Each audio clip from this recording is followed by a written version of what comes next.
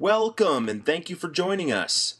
This is a Monster Minute, where we focus on bite-sized chunks of monster-sized marketing topics. These small and digestible bits of information provide a convenient resource when making informed decisions about brand marketing initiatives. We don't have a lot of time, so let's get started.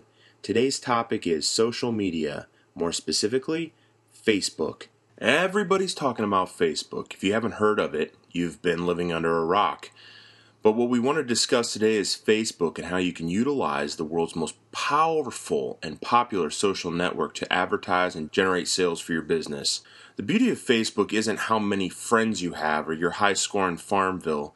It's the targeted advertising that's made available to businesses and the ability to hone in on specific audiences. Now, Facebook doesn't divulge their users' information, so you'll have to do your homework. Know the profile of your primary demographic, including their likes and interests. But with just a few details about your customers, you can build an effective advertising campaign that has the potential to reach nearly 610 million users globally.